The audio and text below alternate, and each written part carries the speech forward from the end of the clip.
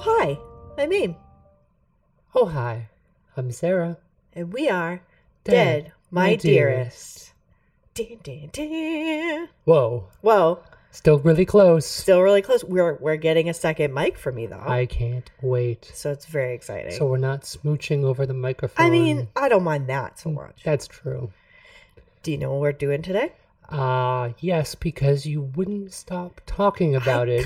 I just get so excited. Even at night when we were about to fall asleep, you would turn to me and go, Peevees, we're talking about Dyatlov Pass. Dyatlov Pass. Dyatlov Pass. I kept it's a here. lot of things, like, to tell you today. I know, and the crazy part is you've been talking about this for weeks at this point. Yeah, I really tried to hold off because this is popular for reasons that we'll talk about. Yep. But it's popular right now. It's kind of seeing a resurgence, and I couldn't wait anymore because it's too interesting. That's fair. Yeah. So please inform our viewers or listeners. We don't have viewers. You do that every time. I'm so used to doing this on Twitch. Yeah, it's okay. And they can't see me here. No, just me. Well, they can't see you either. Oh. I get to see you. I love you. You're a pretty girl. I'm a pretty girl. I love you so much. Why don't you tell us about Dyatlov Pass? All right. Here's the basics. Are we ready? I've been prepared. All right. So a group of 9 hikers and friends, most of whom were students at the Ural Polytechnic Institute, they went on a skiing and hiking expedition. That sounds like a great time. It should have been. They were all, just to clarify, they were all grade 2 hikers, and this expedition would have elevated them to grade 3. Now that's the highest level you could have gotten at this time. That's what I was just about to ask. Yeah. So grade 2, like, they're going through mountains, they're going like long distance in crappy weather. Like they are no slouches. You had to do a lot of work to get this. And this is back in 1959 and takes place in what is now Russia, but was then still Russia, but the USSR. So what they wanted to do is they wanted to trek to the northern Ural Mountains, and they wanted to reach this specific mountain in the Urals called Ora or Torten. How many words are in today's episode? They're so difficult. I'm going to pause and I might mess it up. Early apologies. I can't fluently speak Russian and this is difficult. Yeah, that's fair. I mean, it's kind of funny how many times we've discussed topics now that have really difficult to pronounce words. Yeah, it's me in the background just trying to be like, okay. I was lucky enough to hear a woman speaking these names out loud, so I shouldn't butcher them too badly. And she was a native Russian speaker, She was English and Russian. Oh, both. English. She lived in Russia for a time, so wow. she could, to me, it sounded great. That's awesome. Yeah. I mean, yeah. So they wanted to reach this mountain, and the last part of this trek was considered category 3 in difficulty, which is considered the highest level of difficulty and danger when you're hiking. Oh. So they started off late January, had to take some trains, take some trucks, stuff like that to actually do this trek. By the night of February 1st, leading into February 2nd, something terrible and mysterious happened, and the hikers lost their lives. Holy crap. Yes. Ooh, spoopy. So, it is. It's super spooky. This is very spoops. I did what I usually do. I got really excited, and so this will be a 2-parter.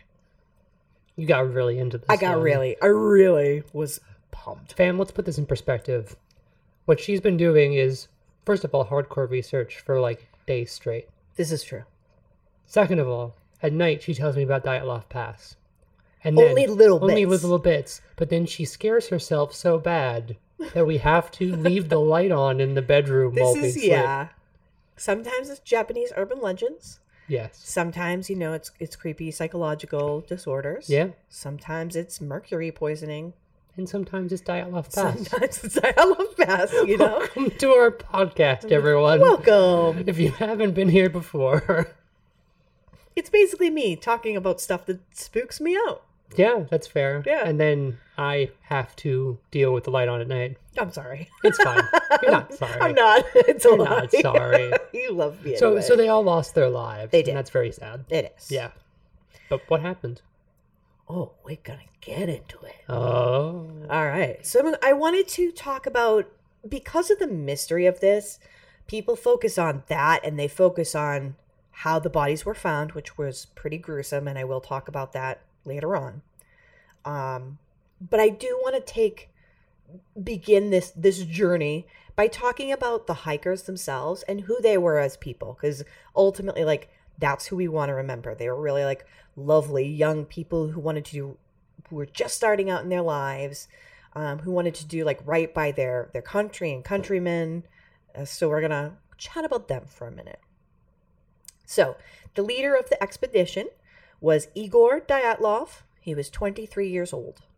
He was a student at the Ural Polytechnic Institute studying radio engineering.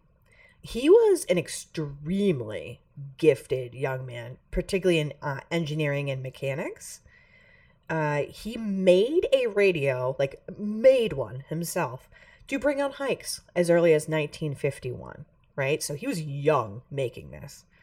He created a telescope to watch Sputnik, which is pretty wild. Like, he was really brilliant. That's really epic. Yeah, he was a very cool dude. And he was super passionate about hiking and sports and things like that. Now, is the pass actually named after him, or? Yes, the pass was named after him in 1963. I see. Okay, in like a remembrance of what happened with the expedition. Yep, exactly. I understand now. Yeah. So then we have Ludmila, who liked to be called Ludia Dubanina. She was one of two ladies on this expedition. She was 20 and the youngest member of the group. She was an engineering and economics major, so double major at this institute. She loved sports. She was a fervent communist. Again, this is USSR back in the 50s. So let's take that in context. Yeah, of what she was very political, as right, and a nationalist. Yeah, she was very, very proud of her country. She wanted to do right by her country and help people. She was super passionate, and she always spoke her mind. She was kind of like a little firebrand. Yeah, that makes sense. Even at 20, she was, That's like the perfect age for it. This, right? Okay, so this is how much of a badass. Both of the women were super badass. So they used to take hikes all the time, all of this group, right? One time she was hiking in 1957, and she accidentally gets shot in the leg by a hunter. Right? She's out in the mountains. What? There was a hunter with them to provide food, right? And somehow he accidentally shot her. Holy! I don't know the. Holy crap! I know, crazy, right? That's nuts. Or bananas, right? I should say Banana, yeah, no, bananas. Not crazy, bananas. She made it all the way back. They're out in no man's land, and she just walks back with a bullet in her leg. That's. And then kept hiking later on after she recovered. And that doesn't give you level 3 right there? It should have. You seriously? So at this point, she was 18 when that happened. Can we just make her level 4 now? We just say? Just say there's a whole new level. Then we have Yuri Doroshenko. And several of these young men are named or nicknamed Yuri. So for clarification, I'm going to be using their last names. That's easiest. So Yuri was 21. He was a student in radio engineering. He was said to be very impulsive, but also very brave. He's kind of known for this incident. He once chased away a brown bear from a group of camping students with a small geological hammer. Just went after it. There was the other lady who was in this group. Her name was Zenaida Kolmogorova. The bear was near her, and Yuri went after it, scares it away, and she fell in love with him because of that. So they did date for a time. They sadly broke up after a year or so, but they remained friends, obviously, because they're going on this thing together. Right, exactly. They're still together on this journey, right? Yeah, as friends, So we move on to Zenaida, who liked to be called Zena Kolmogorova. She was 22. She was the other lady on this trip. She was a student of radio engineering as well.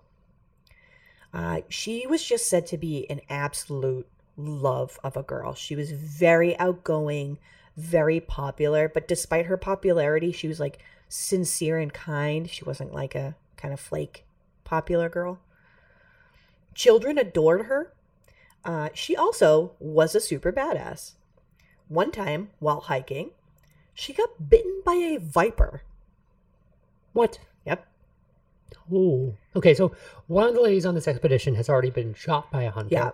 And not during the expedition, but previously. Previously, yeah. Right. And now during another expedition, this other lady gets bit by a viper. And let me guess, she's a badass enough to just go back and be like, oh, it's cool. She not only just walks back and is like, all right, well, this stinks, but whatever. She wouldn't let other people carry her pack.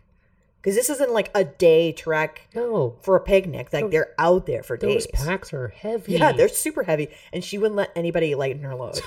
She's got a viper bite in the leg. Okay. Just, so awesome. Wow.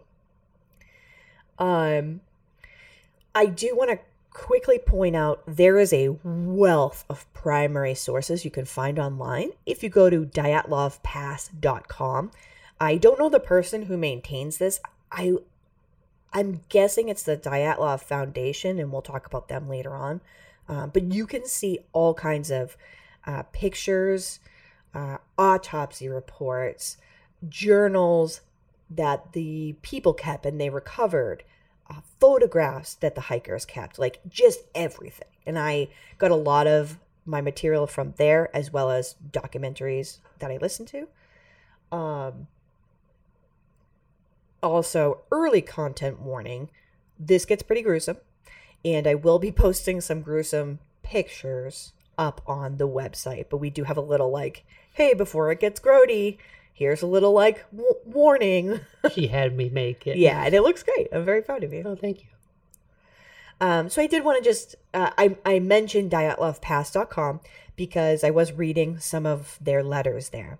So on January 24th, when they're just kind of setting out, she writes a letter to her friend Valentina Tolareva, and she sends it from the city of Serov, which is the last like city town kind of they were in. No, last city, not the town. So she writes, my dear Valia, we are on our way to the mountains. You want to hear a surprise? Yuri Doroshenko is coming with us. I really don't know how I'll feel because they had recently broken up. I'm treating him just like everyone else, but it's really hard because we are together and yet we are not together. So she goes on, and then towards the end, she says, live, rejoice in good. What if there is sadness sometimes? After all, one must live. True?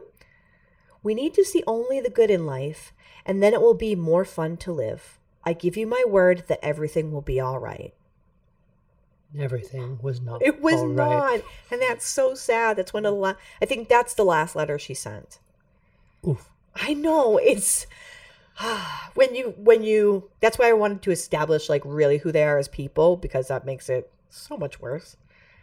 So we move on to Rustem. He likes to go by Rustic Slobodin. He was 23 and he had graduated from the institute the year before. He's described as being courageous, dependable, and stoic. He's a man of few words, but lots of actions kind of guy. He played the mandolin, and he would take it on hiking trips to entertain the groups.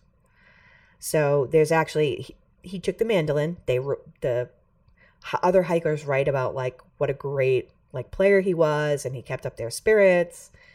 One of his journals was recovered from the site, and he had scribbled in it popular songs that the hikers sang like as they were trekking through the woods, as well as Mansi words. And Mansi is the local tribe of indigenous people, so ways to communicate with the Mansi, which is kind of cool. That's really cool. Like Yeah. while you're out, just in case you see someone, you can at least say something. Yeah, and a few of the students had, I think about half of them had journals, and several of them had like a number of words to communicate with the Mansi, which is kind of neat. We have Nikolai. He liked to go by Thibaut. Thibaut Brignol. So he has a very fancy name. He was 23. He had graduated the year before with a degree in civil engineering. He was a very popular member of the sports club, and many of them found each other through the sports club and hiking clubs.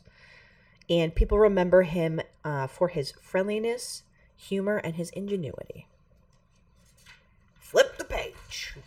Do it up. Right. Then we have Grigory Krivonashenko. There's the word. Yeah, it took me a second. He also liked to go by Yuri. He was 23. He graduated 2 years before in 1957. And he actually was very, very good friends with Igor Dyatlov. And he went on pretty much every expedition that Dyatlov led. Because this wasn't their first by far. And he was really close with most of the hikers. So, oh, God, this guy. In 1957, he got hired right out of school, and he was working for a secret nuclear facility. Whoa. Yeah, right? So he's working for this nuclear facility, and there is immediately a disaster. Is it Chernobyl? No. Oh, God. Not as severe as that. Yeah. It's called the Christium disaster. What happened is plutonium leaked from one of its containers, and he was actually one of the people that had to go in and clean it up. Oh, right? No. He was okay after this. He didn't get severe radiation sickness. Time would have told he probably would have had issues, but he didn't sadly live long enough. Right. And there is an issue. I do want people to remember this because strange radiation comes up later. Okay. I know. It gets real weird. Okay. It's a real weird path we're going to take. So, Yuri also played the mandolin and he sang. He was the joker of the group. They arrived in the second to last town. So this is the last city they're in, Sarov. And he wanted to buy breakfast in a cafe rather than just eat like the rations they had. But Dubinina, she was the treasurer for the group, and she said, no, it's too expensive. So what he did is he started singing and panhandling for money, which was like not a thing you did at all in the 1950s in the USSR. This is like, you don't do that. Right. This is like, it's communist still. Yeah. This is not a thing. So he's doing it. He's just like, laughing it up, singing for everybody. And the police came and arrested him. Oh, and he didn't stop when the police came. Like, he was still singing and like trying to get money from them, I guess. This guy. Like, dude. This is clearly, ballsy. We found the joker of the group. Yeah. And obviously, like, they let him go because he wasn't, they had a good sense of humor about it, I guess, which was lucky. Ooh. Yeah. So we have Alexander Kolevatov, who is 24. He was a physics major at the university. This one's weird and strange, too. This one was funny. Yeah. Why is this some weird? of them are strange. Okay. He's the only boy in his family. His father gets killed mysteriously during World War II because of his father's beliefs. And then his family is like super duper duper poor. They're barely scraping by. What's his father's beliefs? I think he was anti-communist. Oh, well, that's not good. Yeah. In the USSR. I didn't get into it too much. Yeah, right. But yeah, he was kind of... It sounded like he was a guy who was trying to like kind of stick up for people and do the right thing. And authorities didn't like that so much. Yeah, fair. This is that time. But don't quote me on that. I didn't investigate the father. Gotcha. And in school, he was able to go to school. He got like average grades. And then mysteriously, some secret person became his patron. They got him into a secret institute and helped him like get through school and get a really good job. What? I know. Okay. Weird. Yeah. And no one knows to this day who that man was? I don't think so. Wow. Yeah. Yeah, man or woman. But someone, it could have been, like maybe someone just did it to be a philanthropist. Yeah, And wanted to exactly. help like this struggling person. But I don't know. It was pretty weird. Wow. Yeah. You could probably find more information on dyatlov.com. His birthday was on January 30th, one of the days they were on the hike. And as a birthday present, his hiking group gave him a tangerine, which is really cool. Aw. Yeah. He had just turned 24 when he passed. Wow. Like 2 days later. None of these people are old. I mean, so far. No. We're talking 20 to 24. The next one is older. He's the oldest member Okay. of the group. Yep. So the next one, Simon, who liked to go by Alexander or Sasha, Volotaryov. He's 38. Wow, that's a jump there. Yeah. He's the oldest member of the expedition, and he actually died on his 38th birthday. Okay, that's creepy. That sucks. So it gets worse too. He was in the entirety of World War II. From What? very start to very finish. And he made it through? He made it all the way through. And that's like that's like my characters, where they make it through all the battles and then do something stupid like open a door and die. Yeah, Like, yeah, right? Not only that, but he was given 4 military awards for his service. For what? I don't know. Oh, It didn't say. oh my goodness! But this man's a medal like holder from war, which scars you and breaks you, and yeah, and There is some debate, and we'll talk about this. We'll touch on it because it kind of gets off topic. But there is some thought that he might have worked as a spy because later on they actually exhumed his body, trying to figure out what was happening in all these strange deaths that we'll talk about. And the first DNA test said it wasn't he didn't have the family markers, so it was somebody else in this grave. But the second DNA test, carried out by different, like an institute rather than kind of like the first people who did it were a tabloid magazine. Oh yeah, Yeah. And Cool. again, I'll talk about it more. Mari's lie detector over Yeah, here. exactly. This second test said, yeah, he did match his family's DNA. So, there's a lot of conspiracy theories around a ton of this. To my knowledge, as far as we know, he was a not spy, but a person who was in World War II. He loved to hike. He was friends with these people, and that's why he went on the expedition. But he could have been a spy. He also had really cool tattoos, which was pretty rare. Oh, that's cool. Yeah, like a bunch. Ooh. Yeah, and you can get like pictures and descriptions of them Dope. online. I like how dyatlovpass.com is dyatlovpass.com. Really, everything has a .com these days. It's so interesting too because they have all of these original materials, right? And everything that's been declassified, they pretty much have on there. There are still things that are not declassified though. They're classified by the Kremlin. Yeah. Ooh, Crazy, right? Wow. Because we've even switched spy agencies at this point. Like we have yeah. That's another, because when the USSR collapsed, like people knew like the government did shady shit, right? Everyone knows that. And a lot of the times they just were like, Russia was like, okay, here's the shady shit. At least, years later that happened and they declassified stuff. But this is still partly classified, Wow. which is weird. That is very odd. A lot of weirdness. Yeah. But for those of you who don't know, we went from the KGB, who would have been the spy agency at the time of World War II and all that stuff, to the current day, we have the GRU. So, Oh, I did not know that. yeah, the spy agency changed and the KGB Interesting. got retired. So, Cool. There is a sole survivor. His name is Yuri Yudin. wait, we have a survivor here? Well, he left before February 1st. Oh, okay. So, he left on the 27th, January 27th. So at the time, he was 21. He left the expedition early on due to poor health. He was especially, he's a very sweet person, and he lived a long time after this. He was very close, especially with the women. He was like the nice guy. And Luda gave him this little fuzzy teddy bear when he left, and both women wrote like, "Oh, what do we do now? Like, he's leaving. We're really sad." That's heartbreaking. He kept this teddy bear his whole life. Of course he did. And he never married, and he never had his own family. That's really And sad. he is in a lot of interviews, and he lived to be 75. Wow. And he had incredible survivor guilt his whole life. Of course. I don't get it, but what else can you do? Like, It's so sad. And he was such a good man. Yeah.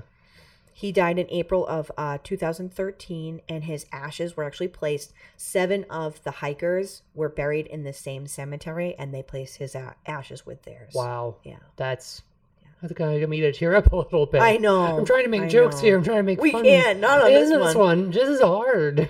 He was noted as being incredibly sincere, respected, and infinitely kind.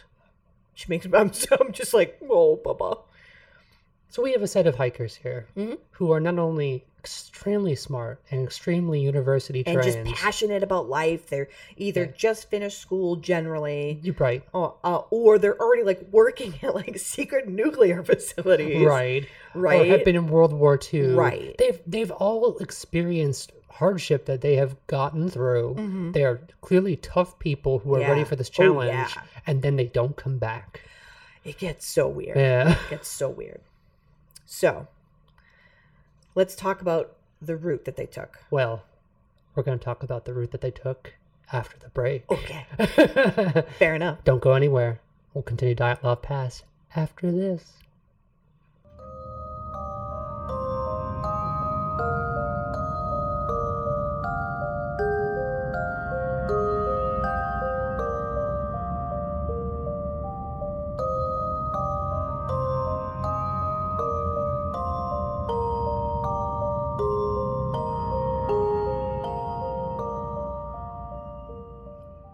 Hi. Hey, we're back. I needed a drink. That's fair, and also it was 30 minutes, so that's crazy. That was just one page. Oh my goodness. Of 8. That's why this is a two-parter. Two-part Dyatlov Pass. I got real excited. Series we got going on here. It's real good. So we're going to talk about the path that they took. Yes. Dive in. Okay. So the route that they took. Gotcha. On January 25th, 1959, the group arrived via train to this small town called Ivdel. Now, if you think of Russia now, it is in the northeast portion of Russia, up by the Ural Mountains. So from there, they took a truck to Vizhai, and this is the last settlement in that area. Okay, it used to be a lot of the places, because this is so remote, used to be prisoner camps. This is just like it was a prisoner camp, but now it was just like a tiny logging settlement or something little like that. So there's like very, very few people up in this area outside of small tribes of indigenous peoples. Thing to remember. They spent the night there. They were all laughing, singing, talking, in really good spirits. They carved up, ate a bunch of bread, and then they set out the next morning. Kind of got a late start because they slept in, because this was going to be the last time they slept in a bed for a bit. That makes sense. I would want to sleep in that bed for a while. Exactly. So they started out the next morning on January 27th from Vizhai, hoping to make it to the mountain Gora Orten. Or Torten. Sorry. These words. Or Torten. This is not an easy episode for pronunciation. You're doing good here. Thanks, BB. So they start out that day. The next day, Yuri Yudin has to leave because of health issues. So there's a variety of reasons that have been cited. Everything from a sore knee. That's our cat in the background. That is Como. He's causing trouble in the background. He's in a box right now looking at all of our minis. My beloved son, please. Hello? Sir? Please. He's just causing trouble. To arthritis, anxiety, sciatica pain, a bunch of stuff. So I couldn't narrow down what it actually was. So they're actually historians and, conspiracy theorist people are actually able to track from the diaries and the photos recovered exactly like where they went. So we know the route they took over the next couple days. They started through the pass, which is now named Dyatlov Pass. Dun, dun, dun. Right. And they had the intention to move through the pass and sleep on the opposite side of the mountain on the way to this end place. But there was snow and bad visibility that slowed them down. The last day, they only made like 2.5 miles because it was so bad. And the group realized they were kind of off course and to the west, and they were on a mountain called Holak Shakal. It's also a word right there. Yeah. This is the point that things start to get weird. The group of the 9 hikers decided to make camp on the mountainside rather than just moving down the slope less than a mile to the forest line. Because at the forest line, they would have had cover from the really bad weather because it was super cold. We're talking like anywhere between minus 11 Fahrenheit to minus 33 Fahrenheit. Holy. Really cold. This is no joke. Like, Yeah. This isn't just like I'm going glamping and walking down a trail in a Right, forest. right. This is serious expedition like But Everest. they were very stuff. experienced hikers. Of like, course. This isn't anything they hadn't dealt with in the past. Right. But yeah, that is weird. 'Cause It's just a little strange. I would think that if it's me, I would go down to the trees. Right. And then you're also going to get wood for a fire really easily. Oh, yeah, that's right. You can get all the branches and stuff. Yeah. So people were asked about this later on, and people asked Yuri Yudin, the survivor, and he guessed that maybe the hike leader, Dyatlov, didn't want to lose the altitude because it had been so onerous, like the trek had been so onerous to that point. And so they didn't want to push back because it was such a hard day of hiking. And maybe he wanted to practice mountainside camping. Okay, that makes more sense suddenly. And that's the thing they had done before. Right, exactly. And I wouldn't, if you're up that high, you don't want to go back down just to go back up again later tomorrow because that's going to be a lot of work again. Right. Yeah. Right. But of course, we don't know for sure because it's not recorded anywhere in their diaries why they did this. So on that night of February 1st, moving into February 2nd, something happened. And the 9 hikers all died under very, very mysterious circumstances. So this happened really fast, basically. Yes and no. It happened that night. Right, that's what I'm saying. The autopsies showed that the people didn't all die at once. Some of them died more quickly than others. We'll find out the last people to be found, the last bodies to be found, probably survived a bit longer. They all survived from 6 to 8 hours after their last meal. Right. So I guess what I'm saying is, this isn't like a story about some hikers getting lost and then one by one they die over days. No. This is a night of terror. It's a night of unknown terror. Wow. Yeah. So this happens. And we move on to the search. So Dyatlov had planned to send a telegram to the sports club at Ural Polytechnic Institute once they had made the trek and returned to Vizhai, because that's the first place he could send a telegram from. They expected roughly that the telegram would come around February 12th, but Dyatlov said to Yudin earlier that given the conditions, because it's midwinter, the hike would probably take longer. And that wasn't an unknown thing. Like, you're hiking out in the mountains. Sometimes you're back earlier, but usually you're back later. So when February 12th came and went, people weren't that concerned. But more than a week after, and still no telegram. So it was on February 20th that the families demanded a search and rescue party be sent out to try to find the hikers. So what happened is the head of the Ural Polytechnic Institute, it wasn't the military, it was this institute, sent out groups of volunteer rescuers that were composed of students and teachers. Whoa, so this isn't the authorities doing this. Not at first, no. This is the hiking club, effectively. Yeah, it's the hiking club. Later, the military got involved and actually had a variety of aircrafts flying around, and they did involve the local Mansi tribe, who assisted as well. And I'm going to talk about them more shortly because they're really important later on. So on February 26th, they found the abandoned tent and the first 2 bodies. So now we're going to talk about deaths. Content warning. It gets kind of gnarly. So one of the students from the Institute, his name was Mikhail Sharavin. He was the first one to find the tent on Holak Shakal, the mountain where they stayed. Now, just a quick note, they were only 10 miles away from their final destination. That's it. They were real close. That's super close. Yeah. He noted that it was badly damaged and abandoned. Quote, this is a quote from him. The tent was half torn down and covered with snow. It was empty, and all of the group's belongings and shoes had been left behind. He looked inside the tent thinking, oh, maybe we'll find someone, probably a body. And he saw piles of boots, money, a map of their route, like all their stuff.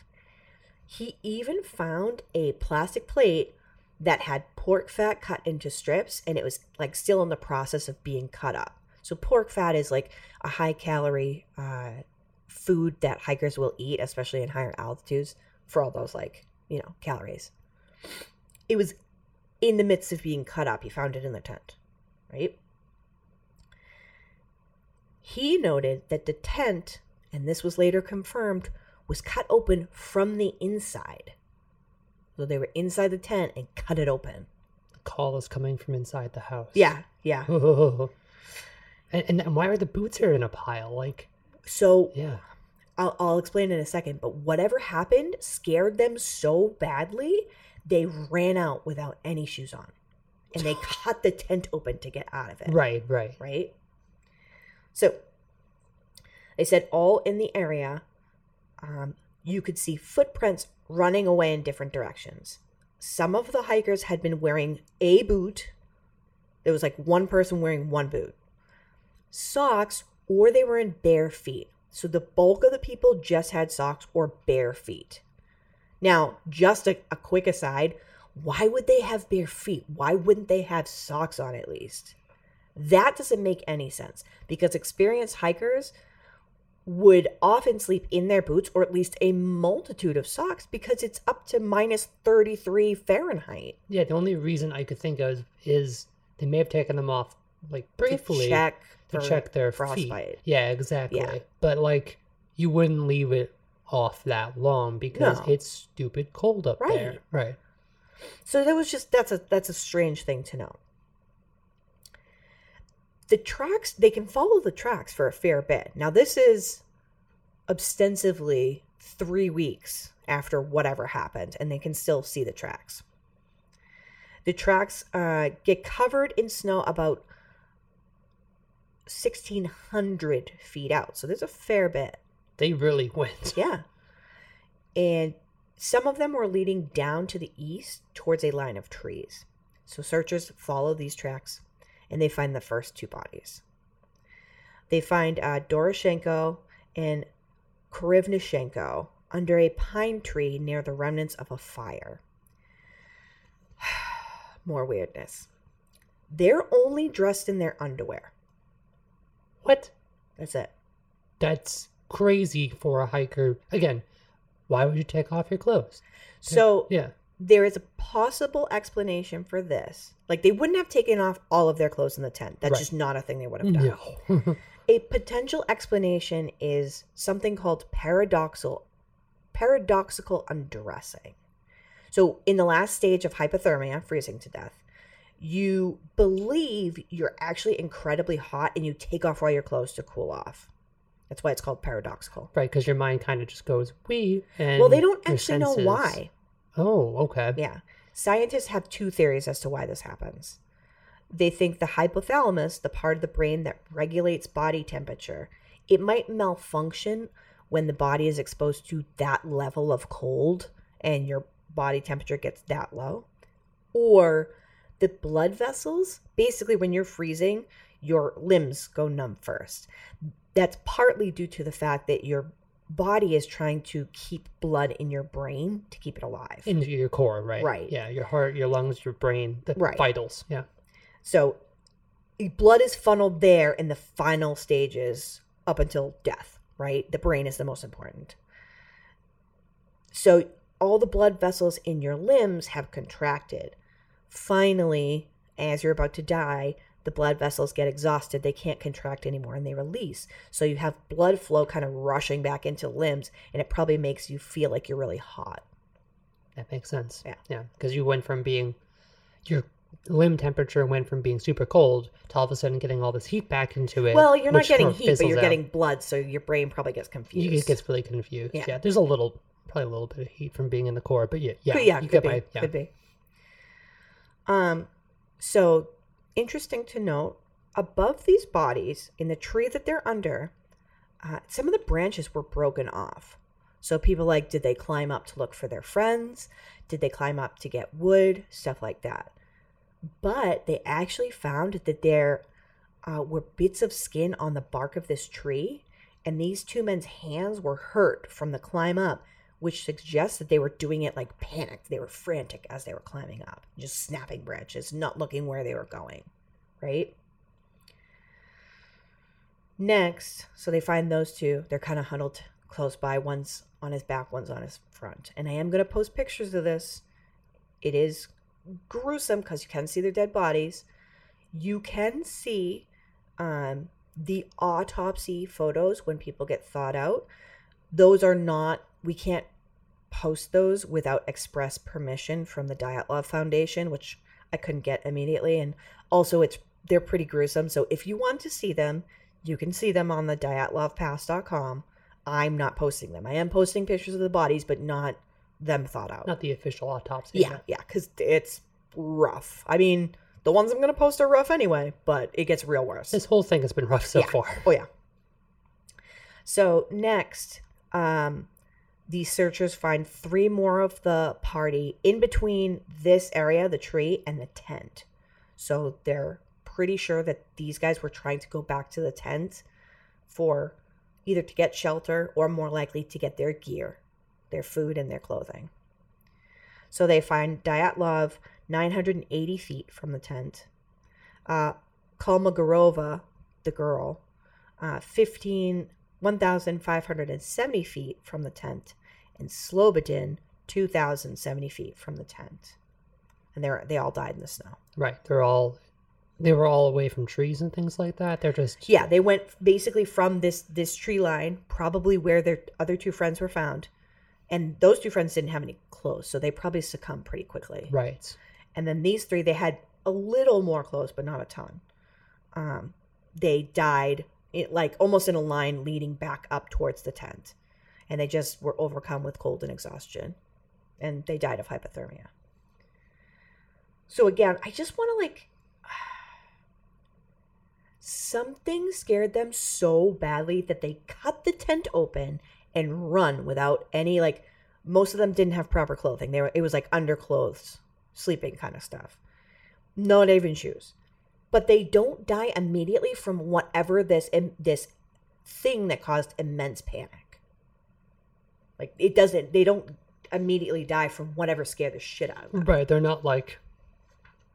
not being chased or being killed by something. They're just being scared, and then they're going out, and for some reason, I'm guessing right now, for some reason, maybe they don't want to go back to the tent. I mean, those 2 men from before made a fire, right? Or trying to make a fire. It's like they were trying to stay out there and be warm at least long enough to delay and then maybe get back to the tent or something like that. And in fact, they're in a panic. They're trying to climb this tree for some weird reason. Yeah. Yeah. And what is that reason? We don't know. We literally don't know. Yeah. Again, they tried to make a fire. They tried to climb the tree. They actually, the last bodies to be found were making a proper shelter in the snow. What people would do if they're stranded outside without a tent. Like an emergency shelter. Yeah. So they have enough time from whatever scared them out of the tent to do some of these things before they all eventually die. Okay. The last 4 hikers are not found until May 4th. That's over 3 months after whatever caused them to flee the tent. Holy crap. Yeah. So they're about 250 feet, very roughly, from the first site under the pine tree. and the remnants of the fire. I say 250 feet with a caveat. There's a lot of messiness in this investigation. So some, like even in the investigators' reports, that length is different. They didn't do a very good job. Oh, jeez. Yeah. So that's with a caveat. Some of the hikers that they found in this other spot, it's down in a ravine, and when they found them, they were in like a stream because the snow was melting a bit. Some of these hikers were dressed in other hikers' clothing. Oh, so I was going to say, like, maybe did they take clothes from the other hikers for some reason to be warm or something like that? But like why and how? I don't know. Because here, let me explain. Dubinina is wearing a torn jacket around her left leg and foot, and wearing Krivonashenko's ruined pants. So where he died versus where she died, it doesn't make any sense. They're very different places. Yeah, they're really different places. Unless she was in his tent and grabbed his pants before he did, but that means but she wouldn't have. Right, and they're running in a panic. You wouldn't do that. You wouldn't grab pants. They didn't grab boots. They certainly wouldn't grab pants. And of course, like, this means that other man was running around in his undies. So it doesn't. It really doesn't make sense because we don't know if they took clothes off the hikers who succumbed first, or some people gave up clothes in an effort to save others. It's really confusing. But were there like footsteps away from where those? Okay. No. Then when did they do this? Well, we don't. That's the thing. They could find footsteps running out of the tent, and that's it. That's it. Yeah. Yeah. Because, melting, snow, other stuff. There was some time that passed. Yeah. A lot of time and that passed. And they also, did a bad job about somewhere. They're like, yeah, we photographed and measured these footsteps. And I don't think anybody actually did because I couldn't find any information on it. Were you? Yeah. They did a real crappy job with this. But I think that was on purpose. And we'll talk about that later. Oh, conspiracy theories. All right. So, to finish up, because we're going to get into the investigations and the true weirdness of this in the next episode. Dyatlov, Doroshenko, Krivonashenko, Slobodin, and Kolmogorova all died of hypothermia. Okay. Slobodin, he was one of the ones who was trying to get back to the tent. He also had a skull fracture, but investigators didn't feel that this is what caused his death. It was the hypothermia. Later on, you see that this skull fracture would have made him dizzy and could have led to his death if hypothermia didn't get him first. Right. So, I don't know if they all got down in by the trees and then some were like, okay, we're going to try to go get our stuff. I don't know. I don't know if they were completely separated in 3 different groups. They weren't. We don't, because some of the last to be found were in a different area. In the ravine. Right. But they were wearing the other's clothing. Right. And so they're still kind of together. Like the parties at least try to remain together. No one's being found alone, are they? Or well, they're all in small groups. That's what I'm saying. They're in small groups. So it's not like so we don't know if they were en masse trying to flee together, if they got separated in the snow. At least it looks like, 3, 2, and 4 were together. Right. We're bound together. And that's what I'm saying here. If there was someone, let's just suppose for a minute that there was a killer amongst them who tried to do something and they all freaked out, right? And that is one of the theories. Right. But if someone tried to do that, why would you hang out around that person unless you had another good reason, right? Yeah, you would. And it doesn't make sense. That person would probably be on their own somewhere else and everyone else is running in a panic. And how are you going to overcome all of those people? Exactly. You're not. Yeah. So, and also... they're all clearly in a panic. There's not one of them that's acting like, oh, I'm going slower and I didn't get that far, or I stayed in the tent. Because if you're a killer, this is where my mind's going. If you're like a killer and everyone runs, you'd be like, well, guess what? Free tent for me, I guess. I don't know. Yeah. They pretty definitively disproved. Well, they definitively disproved that it was a human that did these attacks. That's crazy. Yeah. And I will we'll talk about that in part 2. But to end on a note of weirdness, Dubinina, Volotarov, and Thibaut Brignoles all had super strange injuries and causes of death. It was not hypothermia. What? Because up to this point, it's all been hypothermia. But not for these three. It gets... it deja vus. It gets real weird. Deja vu? Yeah. I've not been in this place before, and I never want to be in this place. And unfortunately, y'all have to wait till part 2 to find out what they died from. Oh. So we're going to get it. I'm going to talk about what they died from, and then the investigation around this, and then basically the aftermath in part 2. All right. Yeah.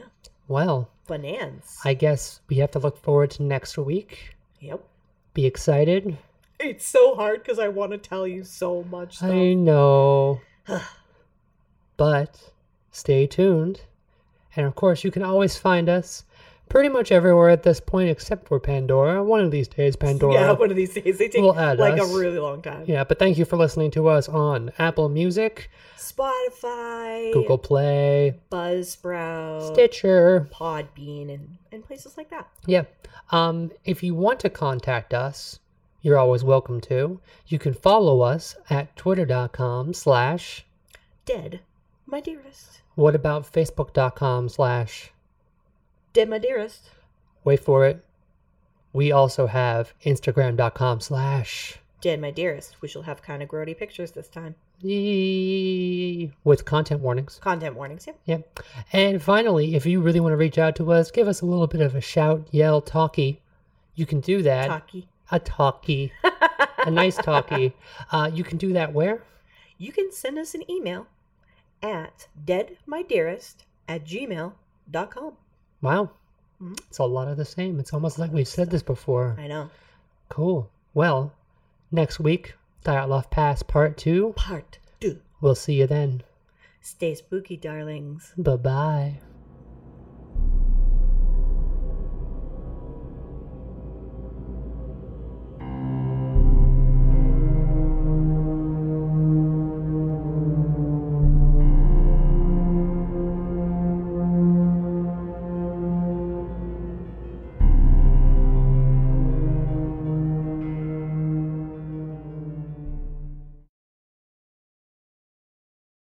Doing the drinks. Oh, yeah. Doing the drinks. Yeah, yeah. I'm so thirsty. So thirsty. What are you? So thirsty. Thirsty. I'm thirsty, baby. God, we're so weird when we record this. I know.